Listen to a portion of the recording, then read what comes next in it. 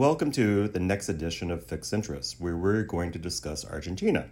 My name is Richard Francis, and I'm a senior director in the Americas Sovereign Group. And I'm happy to be joined by Todd Martinez, also senior director and primary analyst for Argentina. So it's been over 2 years since we upgraded Argentina's rating from restricted default to CCC after its debt restructuring. And while the rating has stayed there ever since, the story seems to be as volatile as ever. On the positive side, Argentina finally struck a deal with the IMF for a new program early this year, averting the prospect of default. But the economy seems to remain on the brink nonetheless, with inflation possibly rising to 100% this year and sovereign bond spreads and parallel market exchange rates surging. The government recently tried to hit the reset button with the appointment of new economic super minister Sergio Massa in July, but it's hard to say if we're at an inflection point. So Todd, let's start by setting the stage. Argentina reached a deal with the IMF, a new program, and even passing its first review in June, but things seem to have been moving in a decisively negative direction nonetheless. What has gone wrong? Thanks, Richard. Good to be here. So, setting the stage on Argentina, always hard to do because it's such a complicated place. But looking past the noise, I think its key problems have been the same for a while now. Successive governments have been unable to wean themselves off of unsustainable populist policies and even doubled down on them during the pandemic. And the main issue is the big fiscal deficit. It's big even by comparison to our lowest rated sovereigns. And this is especially problematic for Argentina because it's been funded mainly by money printing. That's led to a big overhang of pesos that puts pressure on prices, the exchange rate, and FX reserves. And instead of address the root causes, the government has largely opted to just deal with the symptoms through capital controls and price controls. So the IMF program is good news in this sense because it does aim to address these root causes. Its key targets are for a gradual reduction in the fiscal deficit, a more rapid phase out of money printing to finance that deficit, and an accumulation of much needed international reserves. But from the get-go, this IMF program seemed pretty light and unambitious, both with respect to what the IMF asked for in other countries and with respect to what Argentina really needs in terms of adjustment. And even these light conditionalities really haven't been on track in our view. The fiscal deficit's rising instead of falling. Argentina's only met some targets because they were relaxed or through some accounting maneuvers that the IMF has allowed. That's been a similar story for reserves. And while the limit on direct monetary financing has been respected, there's really no limit on a lot of other things the central bank can do, and it's done quite a bit to help the Treasury in other ways. So all of this means that the EFF is, not off track, but really not serving to achieve any of its objectives. It hasn't supported a boost in confidence that things could improve in Argentina, and this puts pressure on prices. It puts pressure on the parallel exchange rates, which are at very high levels now. And it means that Argentina is nowhere near on track to recovering market access, which is something that it needs to do to be able to repay the bonds it restructured a few years ago when they come due down the road. So amidst all this volatility, is Argentina at risk of yet another default? The sovereign's been making its payments on its restructured bonds that remain very manageable for now. But several months ago, concerns mounted that Argentina may have to reprofile its local debt. What happened? So we've kept Argentina's foreign and local currency ratings both at CCC, which means that we don't yet see default events as probable, but that they are a real possibility. On the foreign currency debt, default risk appears pretty manageable in the near term, just given how small the bond payments are for a while due to the 2020 restructuring. The payments get larger after 2025, which means Argentina has time to build up the FX reserves and recover market access, which it needs to do to make those payments. But it's clearly not on track to achieve either of those things. So default risk does appear higher in the medium term in our view. Local currency debt is another story. It is a more onerous near-term burden because the sovereign has been forced to issue a lot of short-dated debt, which it has to roll over all the time. A lot of those instruments are indexed to inflation, which of course means they're getting bigger and bigger. So all of this means there are worries about a local currency default, and the government has had a hard time placing debt that matures after next year's election. It suggests there's some concern that a new government may want to reprofile these obligations. And as you mentioned, in June, there was a big sell-off in the local bond market as this idiosyncratic initial sale spooked others and resulted in a stampede. But we've kept the rating at triple C because the central bank stepped in to buy a lot of these bonds, and in subsequent auctions, things really normalized with a lot of help from public entities. I think by now over 50% of the local bond market is actually in public hands. So all of this is a pretty strong demonstration to us that the authorities are willing to do what it takes to stay current on their peso debt. But of course, this comes with a high price. Peso injections by the central bank have put more pressure on prices, the exchange rate, and reserves. So in short, these actions have helped avoid a credit event in the local market, but they've had collateral damage that we think is contributing to broader deterioration in repayment capacity.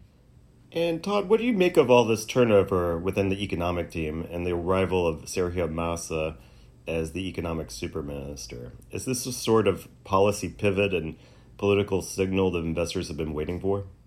So who is Sergio Massa?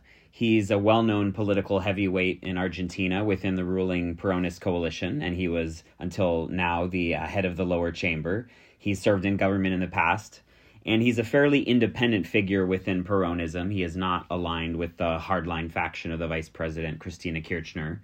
At the same time, he's not an economist. If anything, his track record suggests he has more of a left-leaning economic inclination. One of his past roles was as the head of Social Security Agency ANSES, where he was instrumental in policies that, contributed a lot to Argentina's fiscal problems. And he has yet to appoint an economic team that a lot of people are looking for as a policy signal.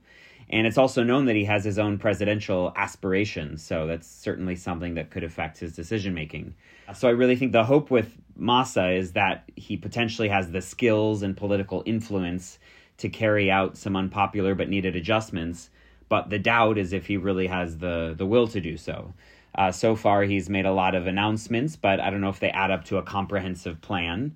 On FX reserve accumulation, he's talked about getting agricultural exporters to advance FX sales and getting loans from foreign banks, but these are just one-off measures. They're not things that would support an organic and sustained reserves improvement. And a lot of analysts think some sort of devaluation is needed for that to happen, but it's not something that currently appears in the cards.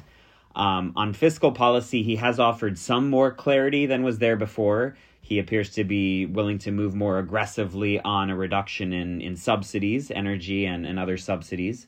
But it's going to take a lot more than that, I think, to meet the IMF targets. He's even announced some other things that would increase spending. So we simply don't have a comprehensive fiscal plan yet. And therefore, it's not clear we're quite at a turning point. That's also what markets seem to be saying. The parallel exchange rates, bond spreads have stopped getting worse, but haven't improved much. So we've talked a lot about fiscal and financial variables, but what about the real economy? Is Argentina at risk of a big recession? Yeah, it's funny we haven't even talked yet about the real economy. The focus in Argentina always seems to be on the volatile politics and financial variables. But we do think these macroeconomic imbalances that I've described are certainly bad news for the real economy, just as they have been for the past decade. Inflation is projected to reach close to 100% by the end of this year, and that's eroding real incomes and pensions. It means a worsening standard of living for Argentines. The government's not in a position to use counter-cyclical policy to help much, but at the same time, it's doing very little in the way of reforms to encourage the private sector to pick up the slack. And in fact, it really doesn't have plans to dismantle things like capital controls that make Argentina a very unattractive place to invest, even in areas where there's vast potential, like the Vaca Muerta energy resources. So despite all that, we have a 3% growth projection for this year that seems good, but it really consists entirely of what's called statistical carryover, or growth going into this year, but throughout the course of the year, it does imply a pretty meaningful economic contraction. And that also means that growth for next year is extremely uncertain. There's significant downside risk if Argentina's current macroeconomic imbalances aren't dealt with in a convincing fashion. And perhaps there's even some upside risk if they are dealt with effectively. And perhaps we can conclude by talking about elections. In Argentina, there always seems to be a high-stakes election just around the corner, and the next one is scheduled for the end of 2023. So in terms of the rating, could the elections move things in a positive or negative direction? Yeah, elections are always looming in Argentina, it seems. And that's the case in plenty of democracies, but nowhere does this seem to be more disruptive for policymaking than in Argentina. So the first thing we'll be watching for is, do these elections complicate this government's ability to stick with the IMF program? Argentina does not have a good track record of tightening policies in election years. And I think the most recent precedent is maybe not such a great one. In 2019, incumbent President Macri did carry out a fiscal adjustment in an election year, but then he lost. So that's probably still pretty fresh in the minds of plenty of next year's potential contenders. Second, we'll be asking, is there scope for some sort of accident like there was in 2019? That time, the prospect of the Macri government losing led to a very negative market reaction that precipitated a default on local market instruments. And capital controls are in place now that maybe put some guardrails on that scenario, but still something we'll be wary of. And of course, when elections happen, we'll be asking, what does this mean for the medium-term policy direction? The current government is very unpopular, and I think that's boosted the hopes of the opposition that it could win. But the opposition itself is quite divided. It might be wary of moving in a liberal direction after the disappointment of the Macri years. So what'll it take to get the rating up? Any new government's going to need to adopt policy plans that enable it to, 1, build up foreign currency reserves, and 2, regain market access. Those are the two things needed for it to be able to honor its debt payments down the road. And that's a pretty tall order. It's probably a necessary condition to comply with the IMF program, but it's not even clear that this would be sufficient. And on the other hand, the ratings could fall if it becomes evident that either of those things aren't likely to happen. So thanks, Todd, for your insights. And thank everyone for listening to the podcast. And for more on Argentina, you can access our research on our website, fitchratings.com. And I hope you'll join us for the next Fixed Interest podcast soon.